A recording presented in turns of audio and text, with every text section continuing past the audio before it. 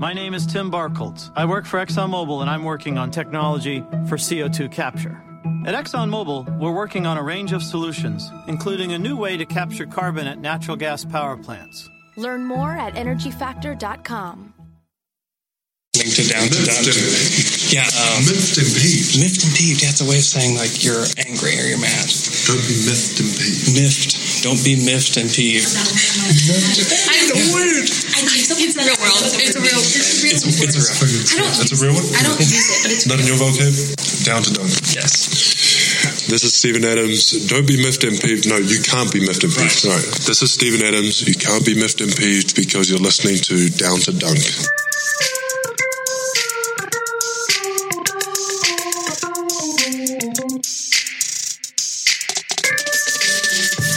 Welcome to Down to Dunk. This is your host, Andrew Schlechter, part of DailyThunder.com, also Almighty Dollar Radio. And if you're listening to us on Dash Radio at 5 o'clock Central Time, welcome to our show. Today, I've got Michele Berra on the line. Michele, how's it going? Well, we missed our first week prediction, so I feel kind of bad about that. We did, although I don't really think it's our fault, so... No. I was sitting on watching, so it's not my fault. But yes, we probably overestimated a bit the point where this team is at right now. Yeah, they played the Knicks, and it was really, to me, it was just really hard to tell. Is this gonna work? Because the Knicks just defensively are so bad, and shots were just falling that night. And I think that the loss against Utah and Minnesota, part of it's that Paul George's shot was not falling, and he got open looks. He had great looks actually, and they ran him off some nice actions, and he curls off that pick, and he's there wide open and just clank. And I think that's a part of this story that we're going to tell about the Thunder so far. But also, things just aren't flowing at all. I don't think we saw a flow or anything that indicated things are going right until the last 5 minutes of that Minnesota game. Yeah, maybe a bit more. I think that from this week we can at least discuss these two things. First, the second unit with Melo will be at least for the first, say, 10, 20 games, I think, mainly because Melo is by himself, without any other star for about 4 or 5 minutes. Then Paul George goes in. And what I think Billy did from Utah's game to the Minnesota game is putting Andre Robertson always less with that second unit. Even if it makes sense in theory to have another defender out there, the offense is really not working with Andre as of now. And so putting guys like Felton or Ferguson or Brines or even Eustace made the second unit look very, very different with Melo. And this is a thing that I think will help OKC right now, because that unit can score and can play reasonably good defense. Another thing that we can take from these few games, I think it's the following. When Russ is assertive on offense, things works for him or for others. And I think that the key for OKC, when they are starting to implement their sets and the flow, is to understand a simple concept that I think Billy is already discussing with the team, is that creating an advantage does not necessarily mean that you have to take yourself the advantage. So if Russ play a good pick and roll action with Adams, he can create for others. And Russ does it, but I think that Melo is not doing it. George is looking for scoring rather than assisting as much. He did a couple of things, great thing in transition, but in half-court set with the first unit, I didn't saw him distributing as much as I thought. So I think that this team can create a lot of mismatches, but they are using those mismatches just to create not high quality shots. And I think this will be a point of discussion in the next week. Yeah, it's such a strange flip from last season where you know that Russ or really the starters are off the floor. that they're just going to have to try to keep their head above water. Mm-hmm. And at least for these first couple games, the starters have been the group that's given the game away. And for the first time in a long time, I felt like, I kind of want them to keep Raymond Felton in the game, or I want them to keep the backup point guard in the game. Felton was a plus 23 last night. He was very in control. Yep. He knew exactly what he was going to do. And I think that's Russ's problem.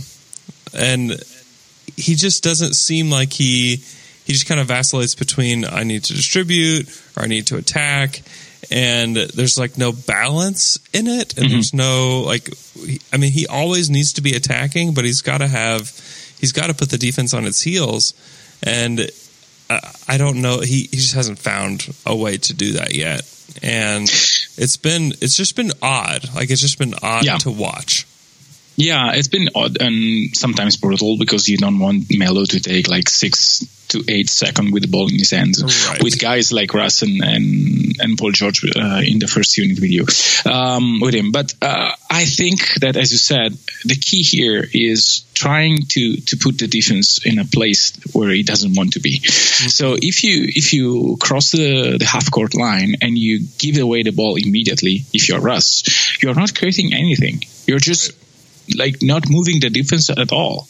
You're probably guarded by the best man, so you really have to find a way to create something before giving up the ball. This is what Steph does, unless the set is totally another one where you give the ball immediately to Paul George and then he runs something.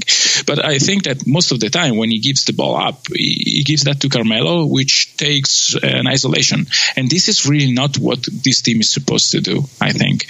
Also, one thing that is clear to me, and I know that you are not on the same island as I am probably, but really playing 4-on-5 on offense and having a heavy ISO guys is not good, because they will not see any advantage in passing lane, because if like Teague guards Robertson from like 10 feet away, you don't have really space to operate.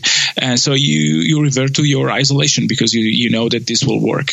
And so playing 4-on-5 on offense has been a huge problem. It may work against New York because the defense is so bad that you probably make it work anyway. But if the shots are not falling, I think that this is not sustainable. So either Robertson tries to do different things, as we said, for probably about 2 years, or I think that this will be something that the coaching staff will need to address otherwise. So removing him from the starting lineup or doing something else. Yeah, I would be shocked if they did that. I know. He just needs to be more active. It is so weird. Like, here's what I just don't get at all is that you have Andre Robertson and he goes and he stands in the corner. And not only is he just standing in the corner, he has his hands on his knees, standing over there. And he's not ready for anything. He's clearly just resting on offense. And he's killing that side of the floor. Meanwhile, you're right. Like, what options do these guys have? I honestly would like to see them just run more simple pick and roll. Like, that's another thing that I just don't get. Like, where is the Adams, Russell Westbrook pick and roll? They run it like 3 times a game. Like, I just don't. That's another thing. I'm just like, I don't get that either. Why don't they run that more?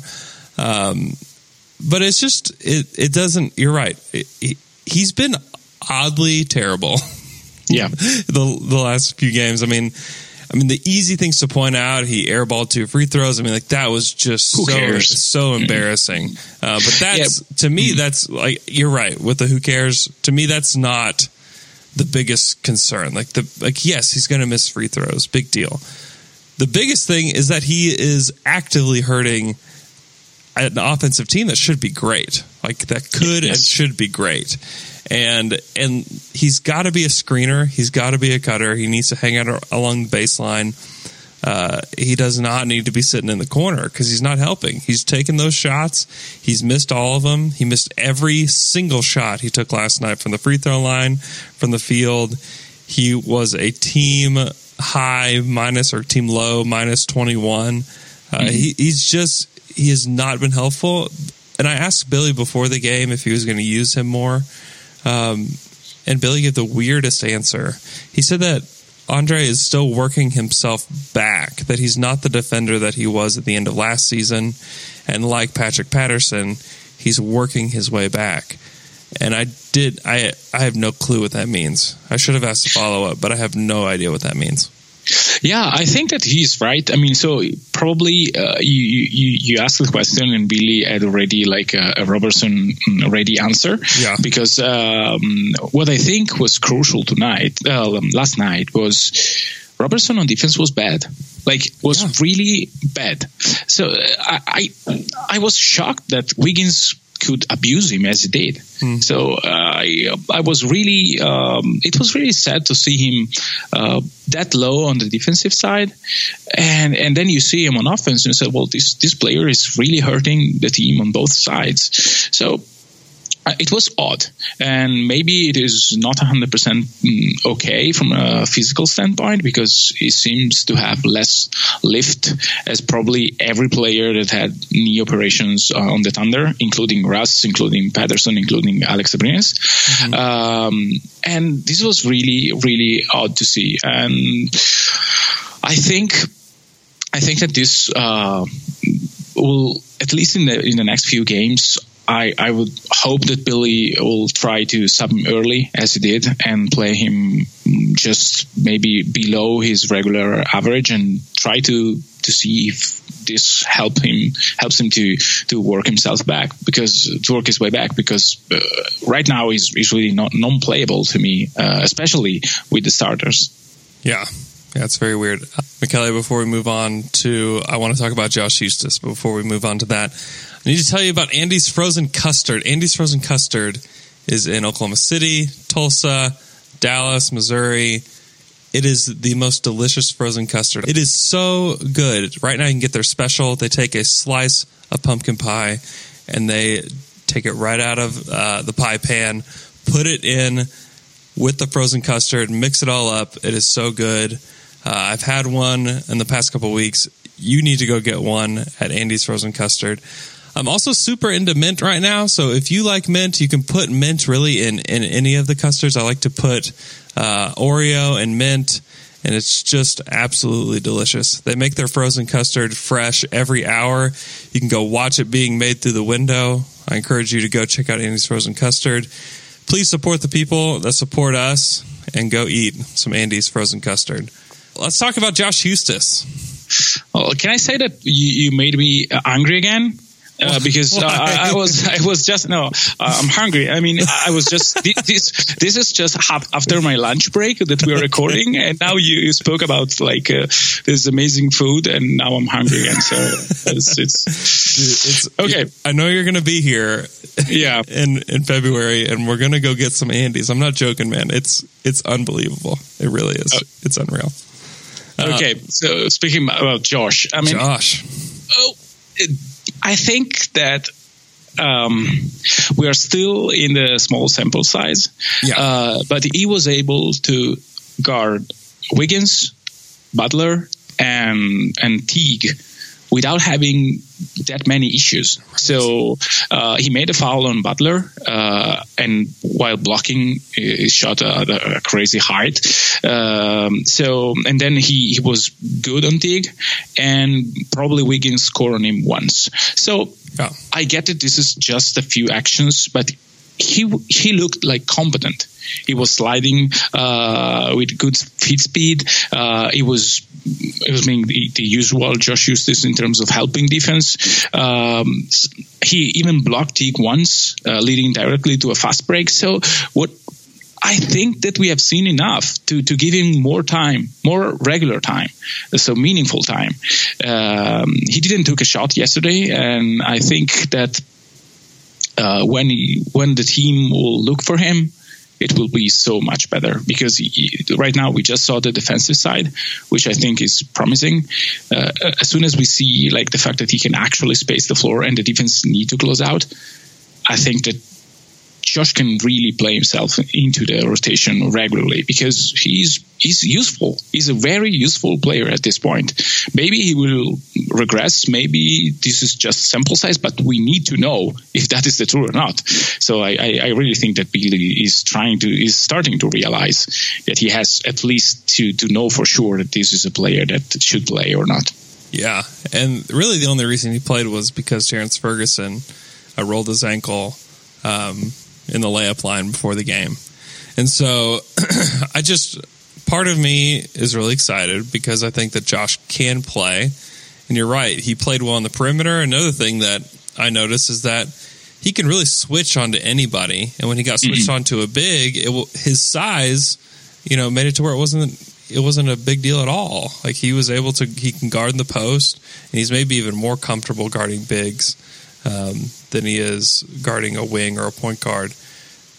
He was impressive, and we know that he can shoot. And so given the chance, I think that he should play more minutes, but I will remain skeptical as long as Ferguson, can be healthy. I think Ferguson will get those minutes, but I like what I saw from Josh. I do think that if Robertson continues to struggle, that maybe he should even take some of his minutes. I know I said in a pod last week that shouldn't be the case at all. But whenever Robertson is killing your offense and not even really helping your defense, clearly you need to go check out your other options. And I think that Josh should at least get a chance. You're right. Small sample size. We don't know if he can, keep this up on the defensive end. We don't know what he's going to look like as an offensive player. For sure, we don't know, but I think that he deserves a chance as long as Robertson is not helpful. Yeah, I totally agree on that. Patrick Patterson played 6 minutes. He hadn't made a shot yet this season. He doesn't look right yet to me. He looks like he's working his way back to game speed. Not a huge concern, but certainly something to keep an eye on. Ray Felton, man. Ray Felton, it's just so nice to have a competent backup point guard. And he was more than that last night. He was a team high plus 23. He had 12 points, 2 assists. He's just a bulldog defender. And he just knows what his job is. And I think that in itself is tremendous for the Thunder, because I'm not sure that there are a whole lot of guys on this team that know what their job is. Yeah, I think that when his offense is rolling, as yesterday, especially his three-point shot, then he can be really impactful also with the starting unit, as he did yesterday, because he played alongside Russ for a couple of minutes. But I think with that, when everything is not working for him offensively, he still knows how to at least start an offense, right. And he will be guarded. And again, we probably repeat ourselves all the time. I do that, I'm sure. But having a guy that needs to be guarded is very important in the second unit. So you cannot leave him by himself, because he will dribble against you. He will probably put his body on you, and he will create something. So you at least you have to pay attention, which is already way more than we had last year. Right. Regarding Patterson, I saw him very heavy. I'm not sure if that's a word in English, but heavy on his feet. So a little bit of probably is, as you said, is not 100% in game shape, and so he will likely be better as the games goes by. So I'm not worried. I think he had good looks, so he was positioning himself in a place where good looks came to him. So that is encouraging, and I will try to see in 1 or 2 weeks how he looks like. Let's talk about Steven Adams, and then we can preview the week's games. Adams, again, was great. He had 17 points, 13 rebounds, 3 assists, a steal, and 2 blocks in 35 minutes. He's spectacular. He looks improved from last year. Obviously, the spacing and just playing with better players helps, and I think that he's been helped more than anybody so far just by having that space there. But he was just a tremendous rebounder last night. He had 8 offensive rebounds. He, Karl Anthony Towns, and I think that this has been well chronicled to this point, but if you don't know, Towns has really struggled on the defensive end, and that continued last night. Steven Adams, 17 points, 13 boards. Like this could be one of his best stat lines of the season. And it's because Towns really is not a good interior defender. But he was tremendous, and he and Russ really were maybe the only tandem that had chemistry, in this game. And that makes sense. They played together for a long time. But I just thought that he was impressive on both ends. What were your thoughts? Yeah, I think the only critique that you can really make is that his pick and roll coverage wasn't as good, probably because Towns is so great in doing this pick and roll action with Teague that he can. Well, probably everyone will struggle against that kind of offense. But for the rest, I mean, one of the things that I loved the most was when he takes the ball in the high post and then pass the ball to Paul George, who cuts. He did it one time, and it was really, really a good action. I really want him to be more assertive on that sense. So the offense can look better if Steven Adams has the ball more in that high post area, because he can survey the floor, he can see George that cuts, and even if he doesn't pass the ball to the cutter, having him handling the ball in that position helps. He can see what happens in the court and then make a decision, and he can make a good decision with the ball in his hand. So I'm really impressed about that, and also his rim protection is I think it's better from last season. His blocks number are like, at least for these first few games, are better than last season. But I think he's now more used to that role. Is one full season without Serge Ibaka, and so I think he will improve in that sense, and this will help a lot because OKC doesn't have like really another big man that can help him protecting the rim. Yeah, I think he already has 5 blocks on the season. I feel like there's been times that he's been the best player on the floor. Just for the sheer fact, and I said this about Felton, just because he knows what he's supposed to do, and that there's no confusion, there's no, should I be doing this, should I be doing that? Like, he's very decisive. He did have some of that against Utah, where he wasn't really rolling very hard to the bucket, but at least last night, he knew what his job was. I felt like he did it well. I do want to mention that Russell Westbrook, I really kind of trashed him earlier.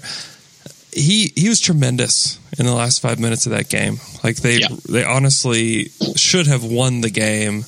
You can look at the replay. Tom Thibodeau screaming for a timeout that they didn't have. That should have been called. Then you had the illegal screen on Paul George from Towns. That should have been called. Like, you can feel pretty frustrated if you're a Thunder fan on both those things, because both of those should have kept that Wiggins banker from going in. But anyways, Russ hitting those massive threes, it kind of took you back to last season where he just willed the team to win, and then drawing the defense away from Carmelo Anthony and shuffle passing it to him, and Melo getting a wide open look and splashing it. I mean, like that was what, and we talked about it on the show. That's what we want from Russ, is for him to draw the defense and then kick to a guy. And it was kind of cool to hear Russ talk about Melo last night, that you can't leave a Hall of Famer open. And Russ was actually, you can look on my Twitter timeline at his interview. He was actually pretty good compared to what Russ usually is. But he was tremendous in the last 5 minutes. He was guarding Wiggins, and he had a brain fart on one possession that led to an open layup from Wiggins. Where he just completely left him, and it was he went under a screen way too slowly. So I mean, he was walking. He was exactly, which was real bad. But other than that, like, he was tremendous in the last 5 minutes. I think there will be some carryover with that. I think that they can take some of that momentum into the Indiana game on Wednesday, and they can, practice. They don't practice today; they'll practice tomorrow, and they can kind of look at that last 5 minutes as to what was working, and maybe extrapolate that over the course of a game. But Russ was tremendous. He was kind of the Russ that we know in the last 5 minutes, but we just need to see more of that. Yeah, I will just say that Russ looked as last year MVP, an efficient MVP. So as long as he can do that, I generally it's okay if Russ wants to take on more load as the game goes on. A lot of great players did that in their career, so it's okay. I just want him to be at least assertive at the beginning of the game. You don't have to score necessarily, but you have to put again. You have to be guarded heavily by the best player in order to succeed. And another thing is the Thunder closed with a full spacing unit. Yeah. And I think that is something that the coaching staff should take a look at. Yeah, no doubt. Abrines only played 14 minutes last night. I think he'll play a little bit more, especially when there's not like this many wings to guard as there are with Minnesota. And I think that's why he didn't play a whole lot last night. And you saw more of Josh Eustace. You even saw a lot of Jeremy Grant. We haven't mentioned Grant, who had a fantastic night last night. Yeah. He was effective. Yeah, he hit his three. It looked actually pretty smooth. It looked a lot better than it did in the last game. He's just so inconsistent with his form and the way he shoots three-pointers. Yeah. But that's just Jeremy Grant. So. It was really aggressive in the post, so that I liked. I liked a lot. So let's see how it goes against Indy, which is a completely different team from Minnesota. Let's talk about Indiana. Obviously we know a few of these guys. Victor Oladipo being one, Domantas Sabonis another, who both have had a pretty good start to their season. Miles Turner, I don't know if he'll be playing. He's going through concussion protocol right now, so I don't know if he'll be cleared to play Wednesday night or not. If he doesn't play, that's obviously a huge deal for this team, as he's their best player. But what are your thoughts on Indiana? What are the challenges that the Thunder will face on Wednesday? Well, I watched the game against Miami of Saturday, I guess, and I tried to get a sense of what they were doing. With Domas on the floor, they were running a crazy amount of simple pick and rolls, and I think that OKC can do a reasonably good job against those sets, because where Oklahoma City struggled the most is when the ball changed side maybe more than one time, because they have I'm not sure why, but against Minnesota and against Utah, they were collapsing the floor. OKC, too much. So they were leaving on the weak side shooters wide open. I'm not sure if that is by design or just because the rotation are not as polished as they're supposed to. So if you have a team that likes to go on the other side with the ball a lot, then this can create problems. Indiana doesn't do that as much, and so guarding a simple pick and roll is. I think OKC can be very effective on that end. And also, I think that Indiana lacks the size that OKC has, because they start like Collison and Oladipo, which are small guards. And even their front court rotation is not that tall, because Thaddeus Young is 6'8", 6'9". Stevenson is 6'7". So there's OKC has a huge size advantage against them, which probably can help OKC on the defensive end, and also creating mismatches and problems on the offensive side. Yeah, and they've got a. I like their point guard rotation, but it's really just like two really good backups playing. Yeah, exactly. And Corey Joseph.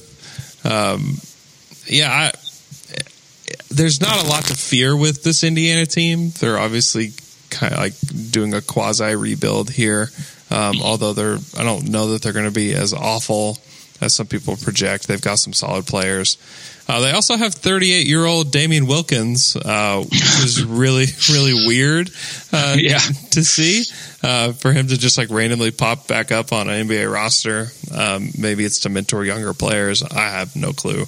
But anyways, you're right. There's the size will be a factor for OKC. Rebounding has been a little bit of an issue for the Thunder in spots, but they should be able to do well against this particular team.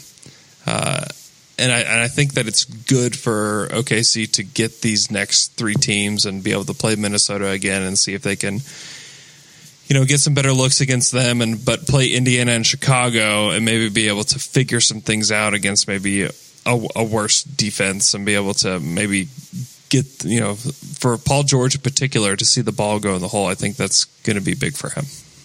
Yeah, and speaking about Sabonis, he is playing, I think, a good brand of basketball right now. Yeah. He is doing like what he's supposed to do, so he's probably playing more in the post. He's having the ball in his hand more, and he makes decision with it. So I think that it will be a nice comeback for Domas. If he starts, he will be in trouble because Steven will probably try to bully him. Another weak point on the Pacers rotation is Bogdanovic, at least on the defensive side, because he will not be able to guard anyone. So probably they will slide him on Robertson, which makes the defensive pairing more interesting because one of Oladipo or Young will have to guard Paul George.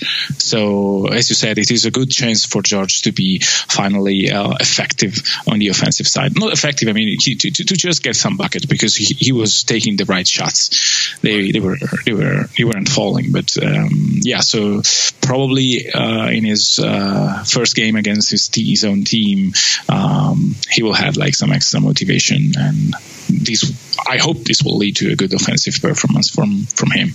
Yeah. Domas has been impressive so far, and he's doing the things that he was good at Gonzaga, where he's playing more around the bucket. He's rebounding. That's something we didn't see a ton from him just because he wasn't in great position to rebound last season. Exactly. He already has 9 offensive rebounds in 3 games, which is really nice for a guy like him. And he has 27 total rebounds in 3 games. So he's been really solid, shooting a good field goal percentage. He has like a almost 64% effective field goal percentage, which is great. So he's been fantastic. It's just good to see him and Vic. Vic's played very well as well. It's just good to see those guys be successful because they were just destroyed all summer, saying that the Thunder gave up absolutely nothing to get Paul George. Well, that's not the truth. Like they gave up like B to B minus assets for like an A+ asset, and that's not what you want back. If you're Indiana and if you're a fan base, or even if you're an analyst, that's not what you want to see happen. But the truth is that they got 2 guys that can be potential, average starters in the NBA, and those guys aren't easy to find. So it's nice to have that next to Miles Turner. Now, do they have a high ceiling? No, they don't. Should they probably try to be really bad and try to get a lottery pick? Yeah, but I think that they're going to be fine, and I think that it's good to see those 2 play well. Yeah, sometimes I wonder who between Sabonis and Markkanen will be the best player in 5 years. I don't know the answer yet, and the same goes with Oladipo and Levine. So. If you think that Minnesota got 1 extra year from Butler, I wasn't sure at the time. I'm not sure now that OKC had this fleece, as everyone says. Having guys under control for like Domas for probably 7+ years is not a small thing to have. So Domas can be like a reliable starters in the league, and like on 7 years, if for like everything goes badly and George leaves next year, is 1 good year. And on the other hand, you have maybe 7 years. So I I'm skeptical about the fact that was it was a no-brainer. Don't get me wrong, for OKC, because you have to try everything to keep Russ. Yeah. But on the other hand, I am not really sure that Indiana got like nothing, as they said, and in a couple of years, probably this trade will have like a different look. Mm-hmm. Yeah, I agree too, and a lot of it hinges on what happens with Paul George. Like if Paul George re-ups, then like there's no question that OKC won that trade. But you're right. But you're right about like between them and Chicago, and I think that some people would just say that they both got a bad deal. But Domas, I think that he's going to be a productive player. I think that some people have just completely written him off as like, oh, he can only be this. Like he can only be like a fourth big. He can only be a third big, and he's never going to do this, and he's not going to be that. And it's like, okay, like the dude played a completely different game than he ever has in his career last year. And did he look really bad toward the end of the season? Yeah, he did. But you know what? That's a lot of rookies are not very good. I mean, that's just the truth of the matter. And to write somebody off after their rookie year, I think is just pretty silly. Yeah, where he was actually a plus defensively, which is the hardest thing to do for a rookie. And to close the Domas chapter, I think that for Indiana, really, that was 1 year of George. So they for them, having like one or more year of George in OKC really doesn't matter. For them, they trade 1 year. And so from OKC point of view, this will change whether George resign or not. But from Indiana point of view, I think that this deal will look better because, again, 1 year instead of 7 of Domas and 4 of Oladipo. We'll see. Yeah. Indy needed to get something for Paul George, and kind of good on Paul George for letting them go get somebody. I mean, he could have just said, let me just finish out my contract, and so I can go wherever I want to go. But I think it was good on Paul George, and he would have never created this kind of opportunity for himself to win that he has this season had he not asked for that, and Indy wouldn't have anything for him. Exactly, which is not a good situation to be in. Let's talk. So, do you think that what do you expect from the Thunder against Minnesota when they play them again here on Friday in Minnesota? Do you expect? More the same, still trying to figure things out. What can they do that worked last night that they can use on Friday? Well, as a starter, I think that the best could be to be aggressive from the first quarter, because one thing that it was common in all 3 of the game played by OKC was starting very slow. So also against New York, they had like a couple of minutes of good basketball, but then they reversed to a low energy, sloppy basketball until probably the last few minutes of the second quarter, when New York was up by a couple of points, I guess. So the slow start, I think, is an issue against good teams. So I hope they go right after outside the gate with a good intensity, with good pace, and then I really hope that Russ tries from the beginning to put maybe to use Robertson as a screener so that he can play one-on-one against Teague. Because another thing that we didn't probably discuss was that Teague was guarding Robertson. So if you make Robertson screen for you, then you're guarded by their worst defender on the team. Yeah. So, and they probably never did that, or maybe in some spots that I cannot recall right now. So try to exploit Teague and Towns, because right after Teague, Towns is your basically anchor.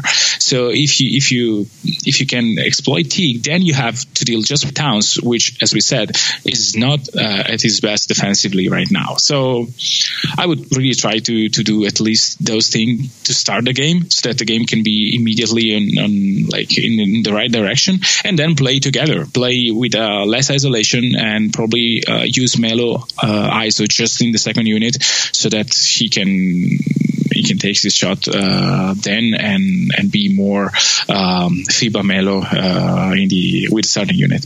Yeah, I think just overall there needs to be more player movement. Like there's just way too much standing around. And I think that worked in the past. That worked, with Durant and Westbrook, but I don't know that it's going to work with this group. Like it's just so far it hasn't.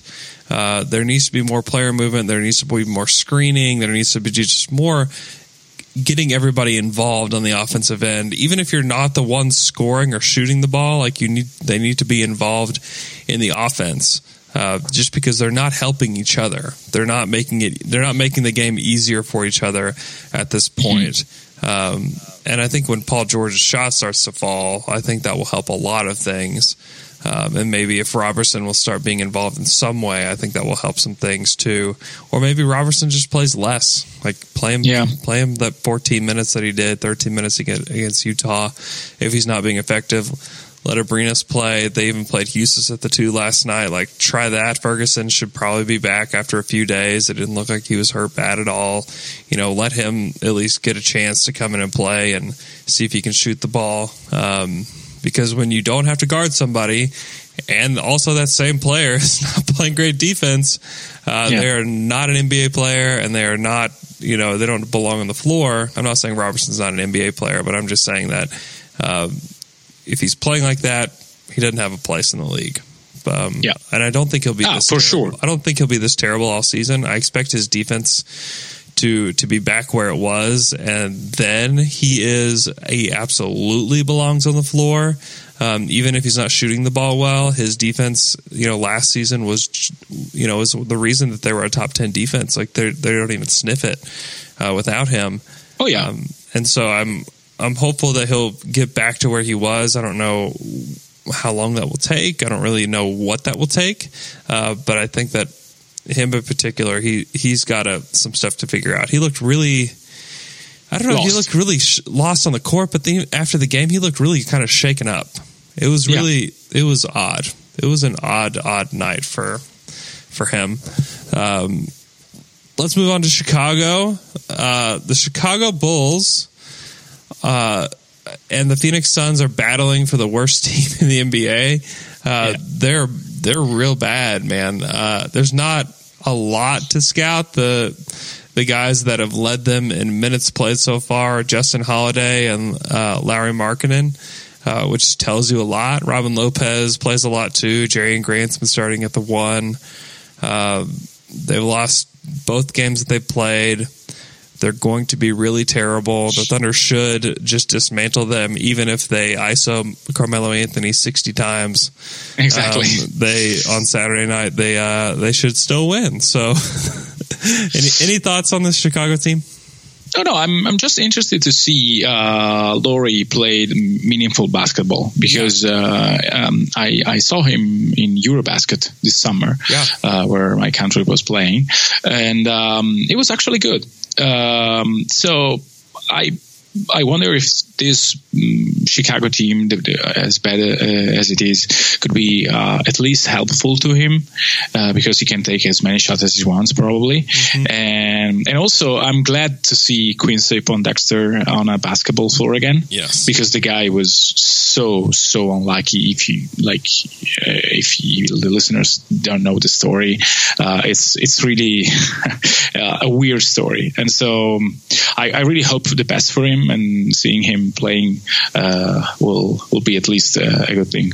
Yeah, I agree. I always like Quincy Pondexter. He's a fun 3-and-D player, but he almost died, and it's awful. Go Google Quincy Pondexter, read his story if you're interested, because it is odd. It is really kind of scary. But really, the only maybe average to above average NBA player on this team is Robin Lopez. Do you disagree with that? No, not at all. I mean, he's their best player right now.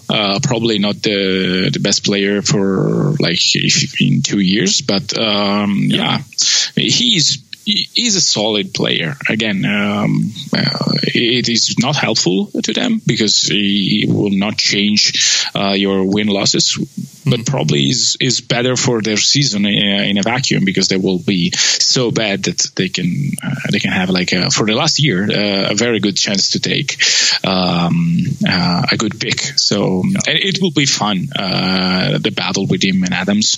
I think that Adams match up really well with him, and so we will see another.